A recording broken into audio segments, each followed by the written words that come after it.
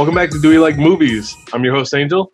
And I'm your host that doesn't forget how the intro works, Javi. Yeah!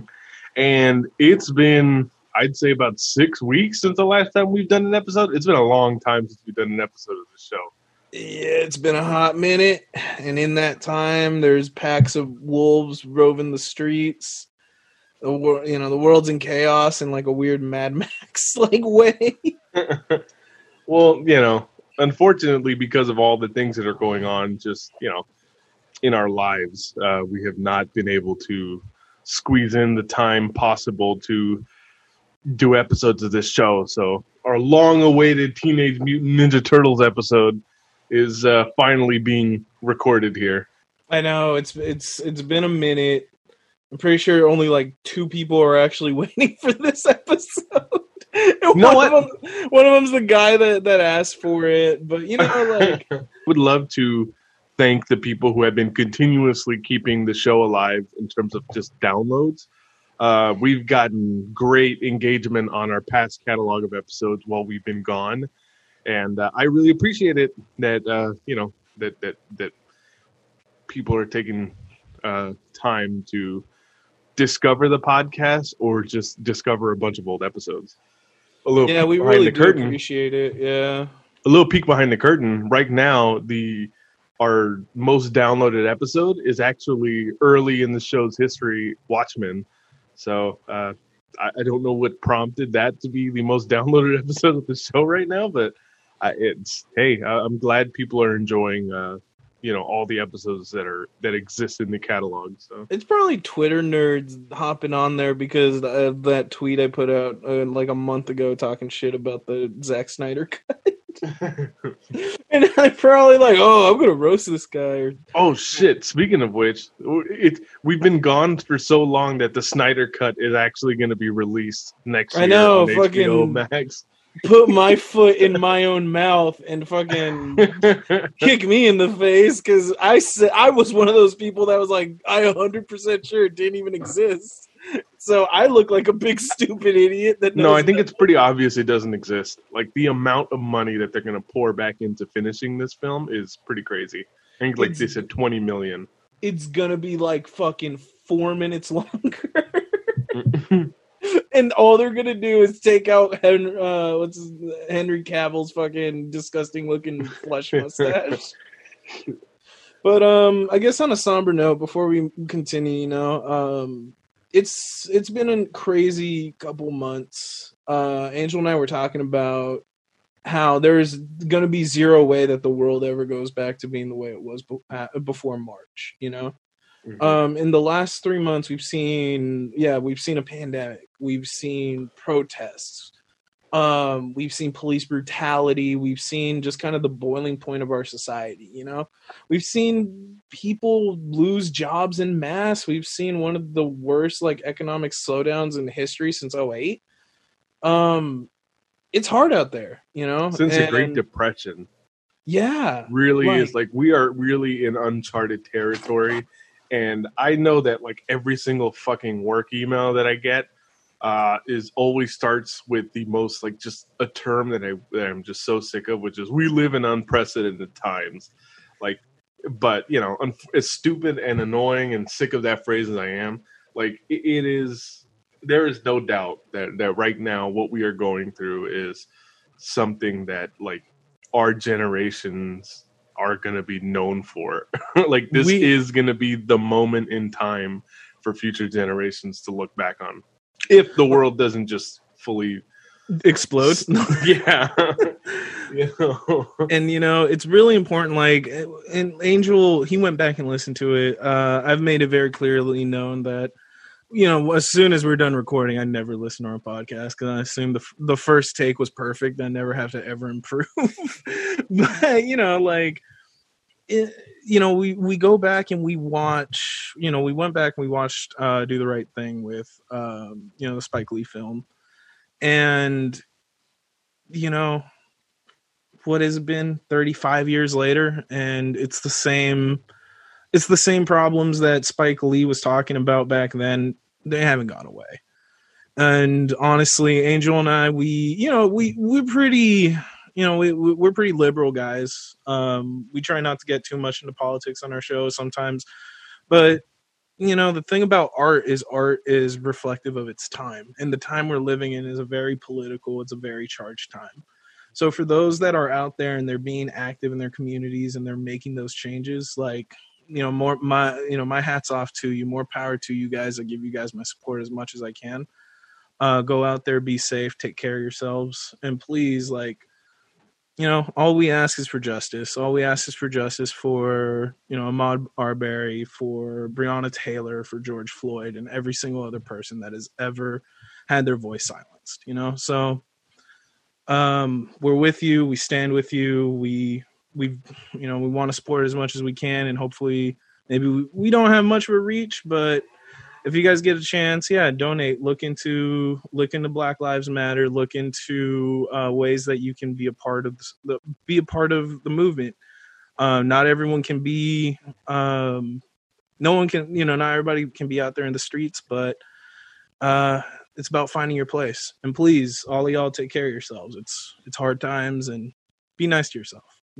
Let's also be clear that this isn't. I know we talked about whether we steer clear of politics and stuff like that, but a lot of our show, we give off a lot of liberal viewpoints in past episodes, regardless. You will know, you will have an understanding of how we feel about things just based on the way that we've discussed movies in the past. And let's be clear, this is not a political issue. A pandemic a pandemic that has killed hundreds of thousands of people, and the murder of Black Americans by police officers, is just it's a human health crisis in this country. So it should not be anything that's being looked at as a political issue. It is literally about our survival, and we all need to do what we can to make sure that we're taking care of ourselves and we're taking care of the people around us. And that goes for both of those situations that we're in, right? Mm-hmm. We really are going to look at ways that we can try to use the show to prop up some of these causes, because they really are important. I know I've mentioned it in the past that Javi is a public health official. So the work that he's been doing on the front lines, my wife is a hospital worker. She's been doing work on the front lines with COVID, and just, friends and family around us when it comes to, protecting Black lives. Those are things that they should be close to all of us, and they should be in our consciousness all the time. And we always need to be looking at what we can do to protect everyone around us. So, yeah. So now that we've talked about stuff, that's a lot heavier, I think we can get back to, Teenage Mutant Ninja Turtles. It's so hard to have that message. But Angel and I wanted to do Teenage Mutant Ninja Turtles. It was a fan request, and then unfortunately, over Memorial Day weekend, that was when George Floyd lost his life. When it put us into such a funk, it felt in super how are we gonna actually go and record? Yeah, to a little peek behind the curtain as to what's going on. Javi has upgraded to a different computer now, so he's just able to. It's just more practical now to be able to record. So some of it is technical issues, but some of it has just been, obviously the issues in the world are affecting all of us to various degrees, and it's taken us a while to figure out how to fit that into our schedule. So once we wrap this episode up, we're going to be looking at things that are a little bit more relevant. So so we wanted to come back with something that we told folks that we were going to do, and also something kind of light. We wanted to do something a little bit more lighthearted that we can actually get through, without it feeling like we're just watching. Instead of watching a movie, we're looking out our windows and seeing our weird dystopia take place. Yeah, and like I've said before, funny enough, I really did go back and listen to the episode that we did on Do the Right Thing, and I think if you want an hour plus discussion on how we feel about police brutality, I think that episode is at least until we've recorded something more current. I think that's an excellent snapshot for how we feel about the issues of the day. So Yeah. So today, instead of going that route, we're going to be talking about martial arts superhero film called Teenage Mutant Ninja Turtles, which takes place, or that was filmed back in 1990, also known as everyone's favorite movie as a child. So right off the bat, I got to ask you, Angel, who's your favorite turtle? I think most people I know, it's usually been around color, right? Like, what's your favorite color of the attire that would determine which your favorite Ninja Turtle is. So for me, it was Roth. And man. Yeah, and you know what? And I didn't realize how big a part he was of this movie, because I haven't seen this movie in a very long time.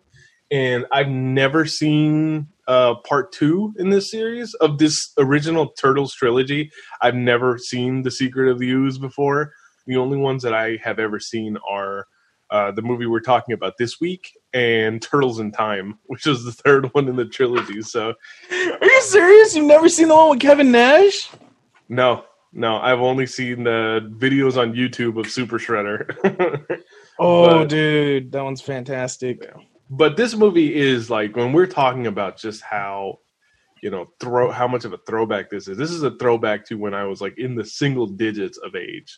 In the 90s, Ninja Turtles were huge. Ninja Turtles were huge in the not just the 1990 movie, but I'm talking about like in the 90s. I remember there being 2 different Ninja Turtle cartoons when I was growing up, and they even had a live action series on Fox Kids at one point, when Fox used to have like their kids lineup every afternoon. And the reason why that one was such a big deal is because the live action Ninja Turtle series actually crossed over with Power Rangers. That's the one with Venus the Turtle, right? They introduced the female turtle, which made me feel all kinds of weird things. All right. Yeah. Let's just get on past that. But yeah, like I remember that was the crossover they had with the Teenage Mutant Ninja Turtles. Power Rangers had that crossover with the Kamen Rider, if you remember that. Yeah. Like the 90s was so weird. They were just like, how many brands can we throw together, And like and funny enough, like this series, I think a lot of people, their reference point for Ninja Turtles is actually going to be this movie. It's going to be a lot of the cartoons of the 90s. This Ninja Turtles reminds me of The Mask so much, in that it is a watered down, kids friendly, kids beloved version of a extremely dark superhero story. And I think you and I were talking about, you're obviously the guy who's familiar with the Ninja Turtles comics. I know what they're about, and I know that they are very different from what this movie ultimately ends up being. So the creators of the comic book series, Kevin Eastman and Peter Laird, pretty much, I believe they were working for IDW at the time, and the whole concept of the Ninja Turtles came about because they were sitting in the middle of a board meeting.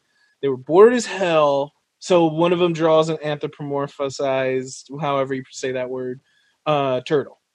Then the other one adds a mask and adds like the ninja mask, and he passes it back to the other one.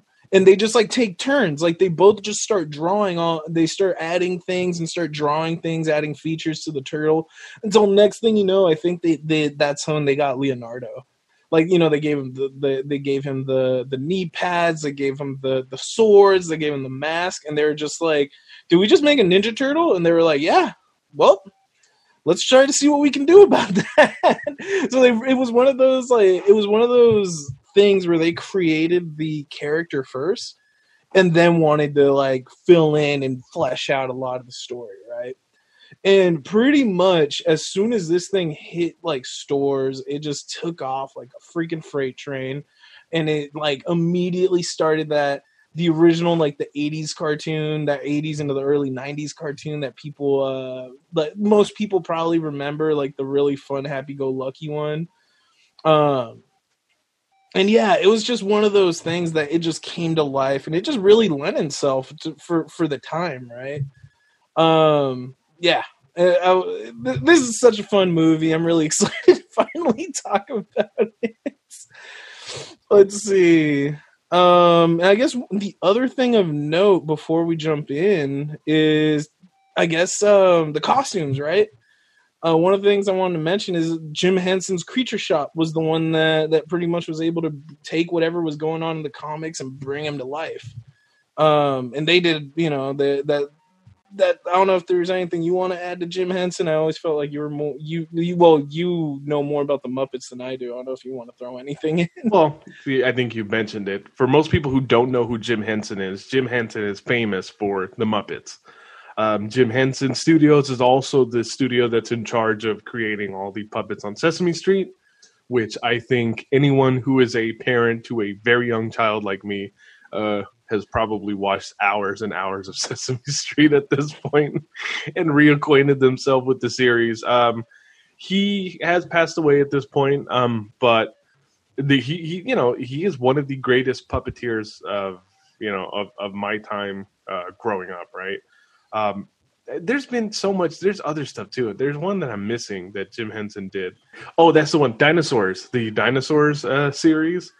That was on too? in the 90s. Yeah, those were also Jim Henson Studio shows. Oh, that's awesome. So it's in that, and you want to talk about dark kids entertainment, like that series has like easily the most bleak like series finale you could ever remember for a television show ever. So I guess why is the Teenage Mutant Ninja Turtles so dark? Maybe people are asking like, whoa, what's the origin, right? I guess we can kind of go into it because it just doesn't really like go too much into the film, right? As far as their origin goes. But this is so pretty much what you find out is that Splinter used to belong, or why it's so dark. Splinter used to belong to a martial arts master by the name of Hamato Yoshi. Hamato Yoshi was I think he was a rival to this other ninja named Oroku Saki, and I think they were competing for like this young woman's love, right?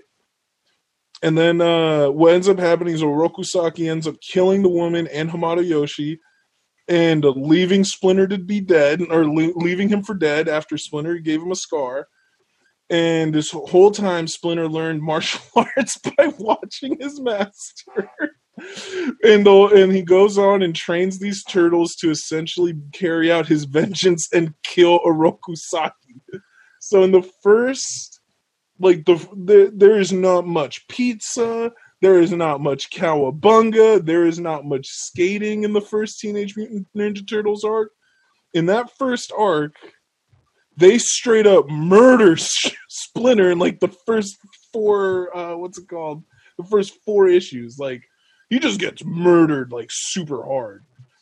And for some reason, someone at the studio saw this comic book and was like, hey, this would make a fantastic kids movie. And here we are. They ended up funding. I mean, that's my understanding anyway. Anyway, yeah, let's get in the movie. So the movie starts, in, I guess it's New York City, right? In 1990. And much as like a lot of movies of this time, like, if you just watch, like, I think we discussed RoboCop.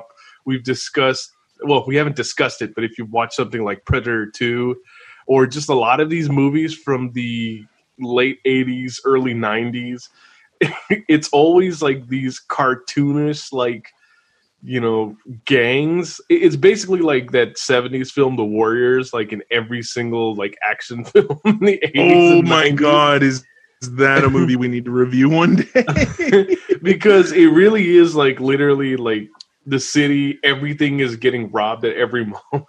Like this really is a cartoonishly like they're like it's like they're in the middle of a crime wave, but it's not just like a crime wave, it's like a cartoonish like like how you explain crime to children. Yeah. And it's just everyone's getting robbed. Like no one can put down anything for 2 seconds without someone taking it from them. this is all being facilitated by the mysterious Foot Clan, which is, I guess, the new hot gang that all the young youths are joining, right? I believe it is the reporter. Well, I don't believe it actually is. Reporter April O'Neil working for Action News.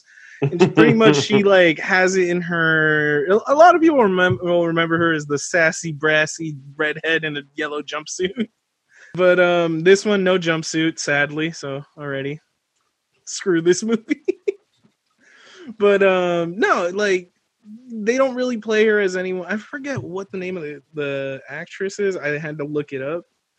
I mean, honestly, how many people really go on to do anything in this film? I'm not really sure. Yeah, I mean, the only other thing I've ever seen her in is she was like the mom in Halloween Town. That's right. I forgot about that. So that's like the only other thing I ever remember this like actress ever doing. So, she's good. She's fine as April. I don't have any problems with it. I haven't watched any of the Michael Bay Ninja Turtle movies, so I couldn't tell you how Megan Fox compares to her. I mean, it's not really a high bar to kind of get over. Like, I don't know. And this word's weird, like how in certain comic book movies and with certain fan bases, there are people that are like, oh yeah, I need this like epitomous character to be, mashed up with this actor. It's like, nah, dude, I think it's because the Ninja Turtles are so like off the wall as is. People are just like, whatever. Like, you're not worried about the human characters in this film. Well, there is one human character that I fucking love that you relate to. Yeah. So April O'Neil, she's been pretty much doing her own investigative journalism, trying to find out the roots to the Foot Clan. And no one really wants to touch the Foot Clan, if I remember correctly. No one, like her news editors just like kind of let it go. Everyone just kind of brushes it off, like doesn't really think it's bigger than it is. Turns out she finds out it is when she gets bitch slapped on the down in the subway by one of the Foot Clan members. Because she actually does find proof not only of the Foot Clan, but of vigilantes actually taking it on themselves to take on some of these like local gang members, right? And lo and behold, she gets saved last minute by a mysterious hero in a with a red mask and a trench coat. And enter personally my favorite Ninja Turtle. We got Raphael, baby. Yeah. And I guess we can kind of take this time to talk about the main characters if no one really knows who the Turtles are, which, I mean, where the hell have you been living? I've been really trying not to swear as much, but where the hell have you been living under a rock for the past, 30 years? So, you said, we got Raphael. He's the rude dude with an attitude. And he's the guy with the red mask and the sai. And then we got that nerd Leonardo with his stupid katanas and his stupid leadership. And then, who actually gets a surprising amount of love is Donatello. Yes. It's funny enough. I swear to you, I think I've seen, I feel like I've seen plenty of shows where Donatello or Michelangelo are more positioned as the quote unquote leader. I really didn't remember Raph being presented as such a leader in this film until I watched it again.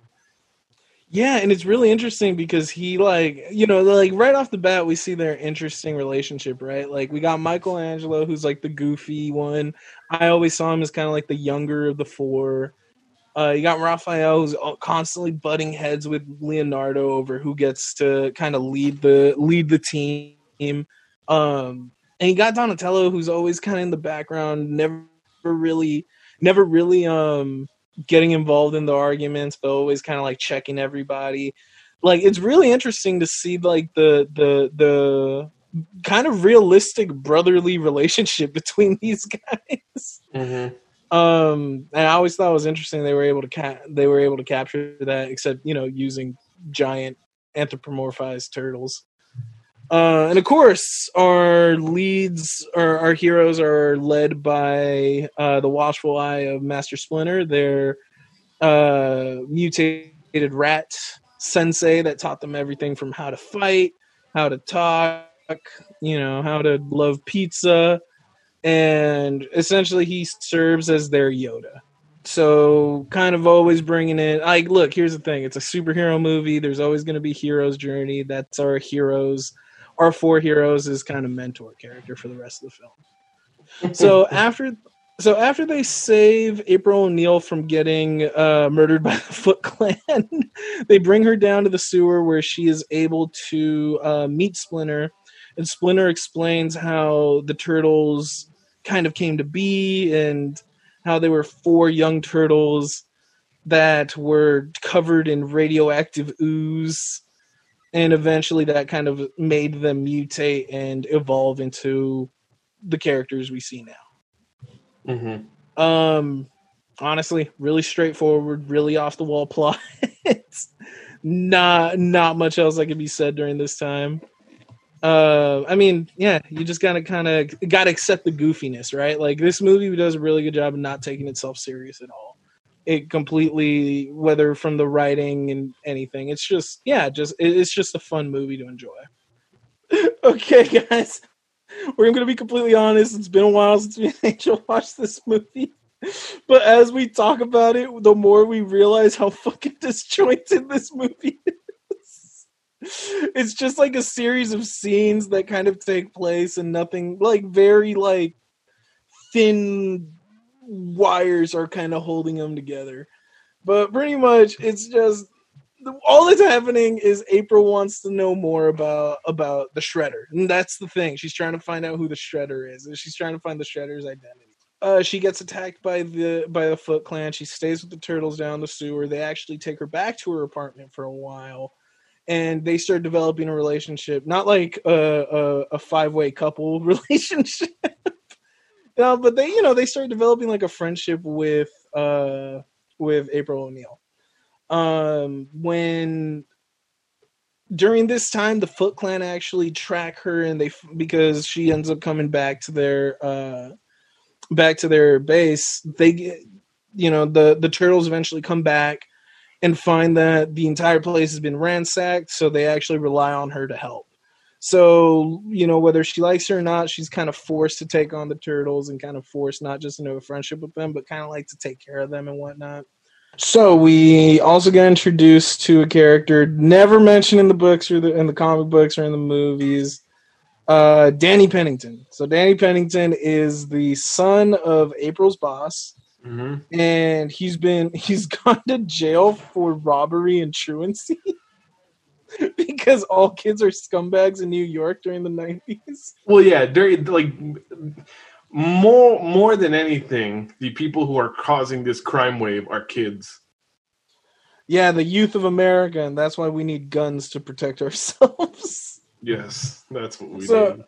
So pretty much, this guy's part of the Foot Clan. He gets taken, or his dad bails him out of jail. One morning, they go and visit April after. While the turtles are there, the turtles are kind of staying with April in the meantime while they try to find Master Splinter. And then he ends up snitching out the turtles, finding out that they were staying there. He tells Shredder. Pretty much, this is where we get to see like Leonardo and Raphael butt heads, while Raphael is the more hot-headed one that really wants to go out there, crack some skulls, and try to find out where Shredder is by kind of taking it to these streets. Leonardo is more like the patient, like, let's wait, let's kind of like assess the situation before we go and do anything. Raphael ends up leaving in anger, putting on his trench coat, and essentially just going around beating people until he feels better. And this is where we meet our other vigilante and kind of unofficial turtle, I guess, because he's a human. But we meet vigilante Casey Jones. So Casey Jones is a goalie, a hockey goalie, who also carries around baseball bats, cricket bats, golf clubs. He's pretty much a sports-based, like, kind of sports master, but for good. Yes. He just goes around with all these like sports equipment, just beating the shit out of people. My favorite character of this movie, obviously. Oh, he is smooth because of how much he loves sports ball. And I do appreciate the kind of relationship that kind of comes up between him and Raph. In the comics, Casey Jones is a homicidal maniac. Oh yeah, he still comes off like a bit of a psychopath, and I think it's because of the actor who plays him. Who I think we've talked about Elias Koteas before. I don't know what is the last movie we saw him in a movie in the early Zodiac. It was Zodiac, where he played the Vallejo police captain, right? And that's in the 80s, right. Yeah, in the other thing from around this time that I saw him in that I always love him in that movie is the John Hughes movie, Some Kind of Wonderful, which starts like Eric Stoltz and Leah Thompson. He plays the bully in that movie. And I don't want to spoil it, but his character, you kind of think that he's going to be like the foil or the villain in the movie. And he actually just ends up being such a likable character by the end. So anyone who hasn't watched that movie, I highly recommend it. It is actually, I think in recent years, I think I almost like it better than Pretty in Pink now in terms of the John Hughes movie hierarchy. But yeah, I love this guy. Anything that I see him in, I think he's great. And that was Film School Corner with Angel. He's been in Shutter Island, Zodiac, which we talked about, Let Me In, which was the Matt Reeves adaptation of Let the Right One In, right? So, he's great. Love this guy. So the fact that he's the one who's playing Casey Jones is awesome. I think what I appreciate about him is I feel like all the characters that he plays, well, at least in his younger years, they're people who are like, they're cool guys on the outside, but there's also something about them where they do come off as psychopaths at the same time. Well, here's the thing. So in the comics, Casey Jones legit killed people, like in Central Park. Like he would just go around murdering people. And the major arc where they introduce him, Raph actually stops him from killing somebody because Raph didn't view their crime as something worth killing them over. So him and Casey Jones end up having this huge like knockdown brawl all through New York that ends because they're too tired to keep fighting and they both just kind of pass out. But pretty much it's basically like a Family Guy gag. Yeah, but as an 80s comic. But if I remember correctly, like as a result of the fight, Raph says like pretty much convinces Casey to not kill people anymore. And he kind of tries to bring him into the fold. So very similar to how he does here, right? Except here, Raph gets the shit kicked out of him by Casey Jones. Casey ends up running away into the night. And here, if I remember correctly, it's the following day where they get ambushed by the Foot Clan, right?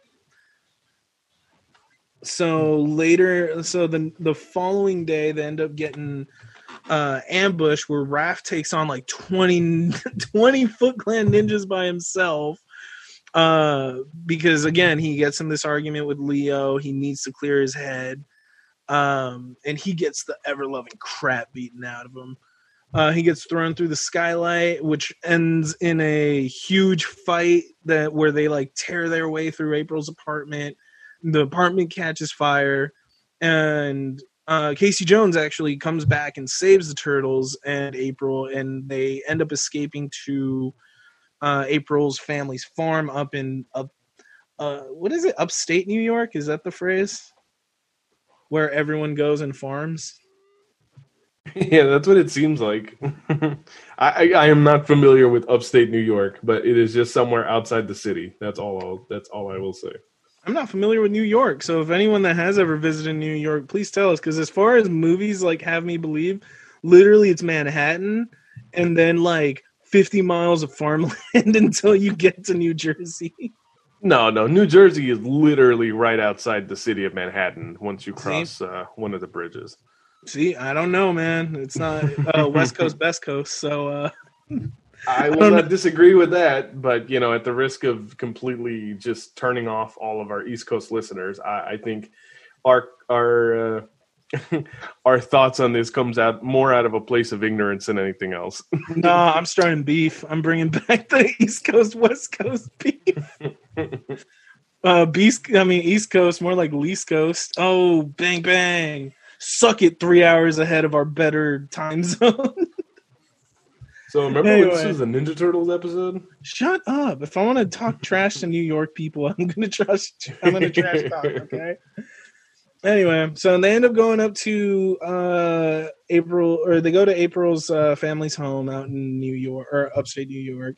And pretty much during this time, instead of giving Raph any actual first aid or checking his wounds, they just throw him in a bathtub full of water, and that's pretty much all the first aid he gets for the next 3 days. And I was just thinking about that. I was like, well, they didn't bandage him up or give him any medication. They were just like, hopefully he doesn't die. Well, doesn't he have great regenerative turtle powers? He almost got. I don't know. Do turtles regenerate? Is that a turtle thing? It's a Ninja Turtle know much thing. About turtle biology. Neither do I. They use magic. We're literally talking about anthropomorphized turtles, so I think at this point, logic can fly out the window. That's my favorite thing, is you can literally argue anything when it comes to Ninja Turtles, because the whole concept is already stupid as is. That it's you can make up. That's why Ninja Turtles might be the greatest comic book ever created. Well, that's why Casey Jones works, right? You have a guy who's a vigilante who can be a secret monster and also sometimes a bit of an anti-hero. And that's literally because A, he's not the star of the comic, and B, because everything else around the comic is so goddamn ridiculous that it doesn't really make much of a difference. In the comic, they go to a planet with a bunch of Triceratops aliens, and I'm just like, oh, that's cool. I'm okay. This makes perfect sense. Why wouldn't there be Triceratops aliens? Yeah, but the funny thing, too, is I'm not really familiar with Ninja Turtle villains outside of Shredder either.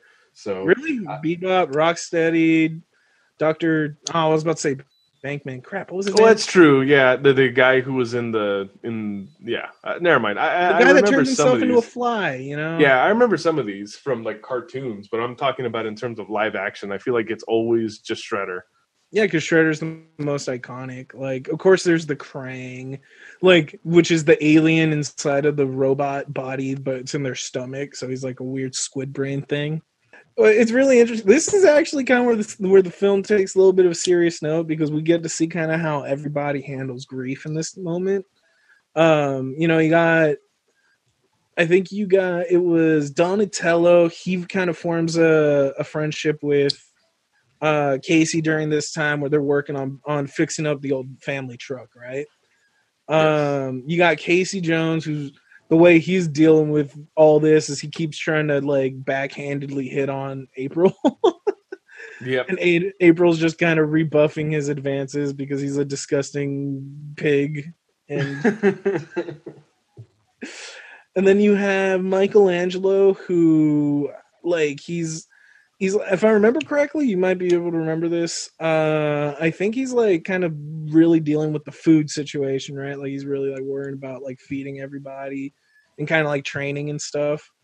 And meanwhile, Leonardo is just kind of he does not leave Raphael's side. He sits and he watches over Raphael, and he just kind of feels bad for not being there for his brother.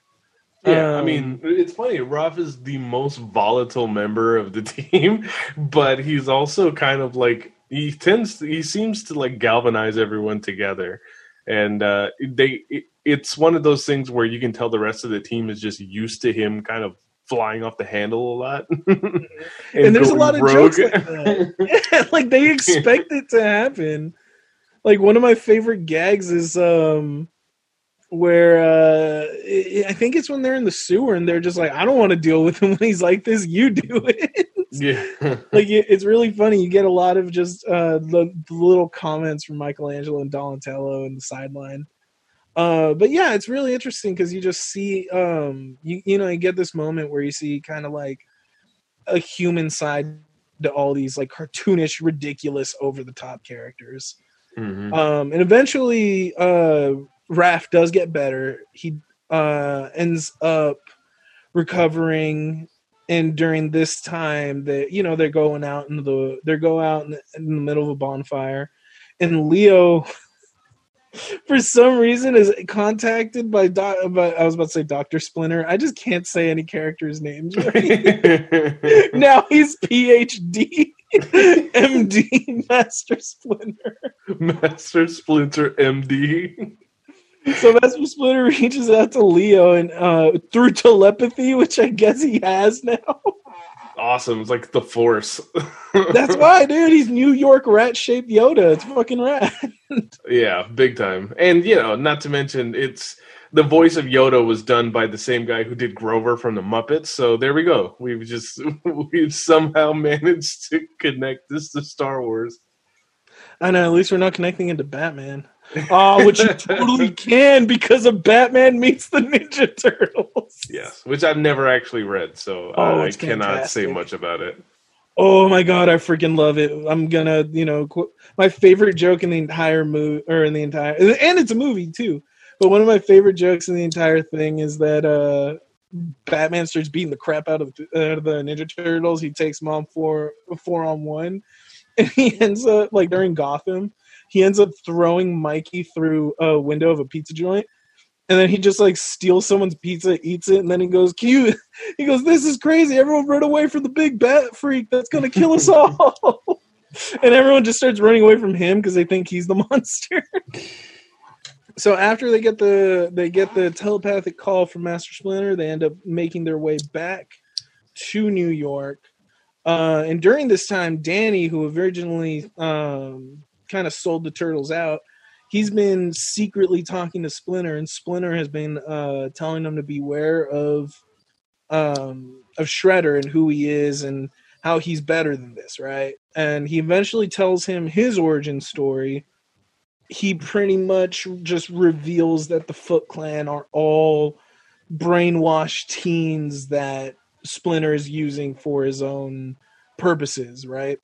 Mm-hmm.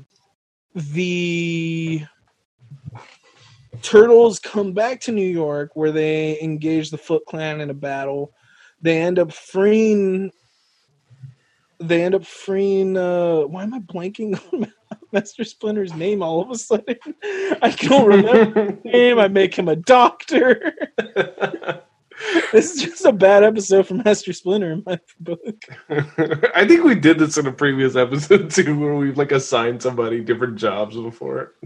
Oh god! So they end up saving him, and he's weakened. Shredder ends up confronting the Ninja Turtles and challenges them to a fight, 4v1. They try their best. Shredder just mops the floor with them and orders them to drop their weapons, or else he'll kill, I think, Raph, who keeps getting the short end of the stick in this movie. And my favorite part in this scene is he's like, "Drop your weapons or I'll kill your brother." And then so they all drop their weapons. He goes, "You fools, if you all would have attacked me at once, you stood a chance." And I'm like, "But you told them to drop their weapons, you did." So he ends up overpowering the turtles. Master Splinter ends up recovering just in time and is able to confront Shredder himself, where he shoots him with an arrow. He ends up shooting him with an arrow, and the turtles manage to get the upper hand and throw him off the roof of the apartment building they're fighting on, and he lands into the trash compactor. Or he lands into a garbage truck where Casey Jones in his homicidal maniac ass just presses the button on the trash compactor, and we are just left to assume that he crushed Shredder to death. Because that's how kids' movies kind of handle the villains back in the day.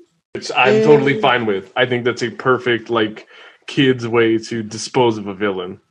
Yeah, we're taking out the trash. You just hear his bones crush and just splorches. Well, we know he comes back in the next movie. I mean, spoiler alert. In case you had no idea. Yeah, like we literally talked about Kevin Nash playing like the Bane version of Shredder. So Super Shredder. So pretty much they accidentally activates the compactor. Shredder's killed. Police and the news show up. The foot soldiers kind of give themselves up and they sell out the rest of the ninjas. And finally, everyone's reunited. April ends up with Casey, and the turtles end up with their dad. And roll credits. adorable. Funky Teenage Mutant Ninja Turtles music. Love it. I think the sequel. I think one of the sequels they get a Vanilla Ice song. That one's in Secret of the Ooze. Secret of the Ooze. Yeah, I remember that song. I love that song. I mean, as a 7 or 6 year old, I love that song. Oh yeah, we get played out to Turtle Power. Crap. Mm-hmm. Who's? Uh-oh. What? Partners in Crime. That's who did it. Partners in Crime did Turtle Power. TURTLE Power. Nice. Oh, why do Teenage Mutant Ninja Turtles get bangers for songs, man? I love it. Yeah, it's pretty good. I definitely appreciate it. The 90s was the golden time for superhero soundtracks. The crime wave is high with Muggin Mysterious. All police and detectives are furious. Oh my god, these lyrics are so great. Oh, you know what? You've heard nothing until you've listened to like my favorite forgotten song on the Batman Forever soundtrack, which was Method Man's Riddler song. I swear to Christ, like if you want like just corny like superhero lyrics, but like it's Method Man and it was like the Wu-Tang 90s, so it like just slaps so fucking hard. That's exactly where you want to go. Call April O'Neil. She's in on this case, eh? You better hurry up. There's no time to waste. This is what needs to come back. They need to get like B-tier rappers to come back and do like special lyrics for superhero movies again. Yeah, you know what? Like I think it's because in the last few weeks I've kind of been binge watching, like revisiting A Different World for some reason. It's just been like in my Prime video like queue. So my wife and I have just been like counting through a ton of episodes and just like it was so late 80s, early 90s rap that I feel like I've been listening to this kind of stuff for weeks already. It's so great. Love it. Oh man. So without further ado, Angel, do we like Teenage Mutant Ninja Turtles? Yes, I'll say that I did. I wasn't crazy about it. I wasn't crazy about doing this show in the first place because Ninja Turtles for some reason feels like something that like I said, I saw it at a super young age and then I forgot about it and haven't thought about it in decades. So and then you got me where it's shaped my life the past like 26 years. But, you know, at the same time, I really appreciated a movie that was brisk. It was quick. You know, we've talked about this during Avengers and like other stuff. We live in the era where superhero comic book movies have to be like 3-hour-long epics with like that try to be so self-serious that it's very nice to go back to a different time. The special effects in this movie are pretty impressive, like in terms of the turtles themselves. The work that the Jim Henson studio did on this was great. I loved that part of it. I had totally forgotten about Casey Jones, but Casey Jones actually ends up being my favorite character in this movie because I have such a fondness for the actor who plays him, and I definitely appreciated how like kind of simple the story was. It just reminded me of those 90s like New York action movies, like I said earlier. For some reason, there's parts of it too where it even reminded me of Gremlins too. I can see that. Yeah, because they're talking about like creatures in New York City, so it's definitely brought me back to a different time and place. And even though I wasn't crazy about it, I definitely think it's worth watching. It was a nice distraction for a few hours, and yeah, I thought it was a pretty good movie. you won't be mad that you watched this movie. No. You might not be happy about it, but you won't be mad. Like it's just a fun movie. There's a lot to appreciate, like you said, especially for the special effects between the costumes and like just a lot of the puppeteering work is really fantastic, and also to kind of see how they keep those practical special effects going in the next couple movies. Sucks. I know that everyone's biggest complaint with the Ninja Turtle movies is that they never use their weapons really in these movies. They're kids' movies. Ultimately, they're aimed at that 8 to 12-year-old demographic. It's a vehicle to sell toys. Like, if you can live with that, like, these are fun movies. Like, it's just fun, I was really excited because it definitely brought out I was more excited than a 28-year-old man should be about watching the Teenage Mutant Ninja Turtles, but that's because I got my own thing going on.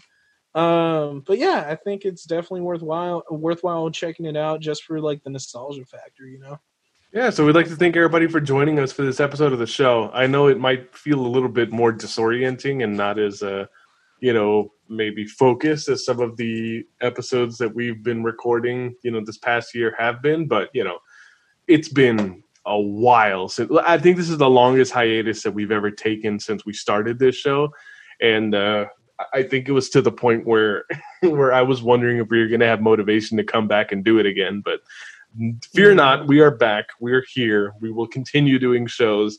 But, this one might have been a little bit looser than some of the shows that we've been doing before. So definitely I need to apologize for that, but I hope you can appreciate that we are back.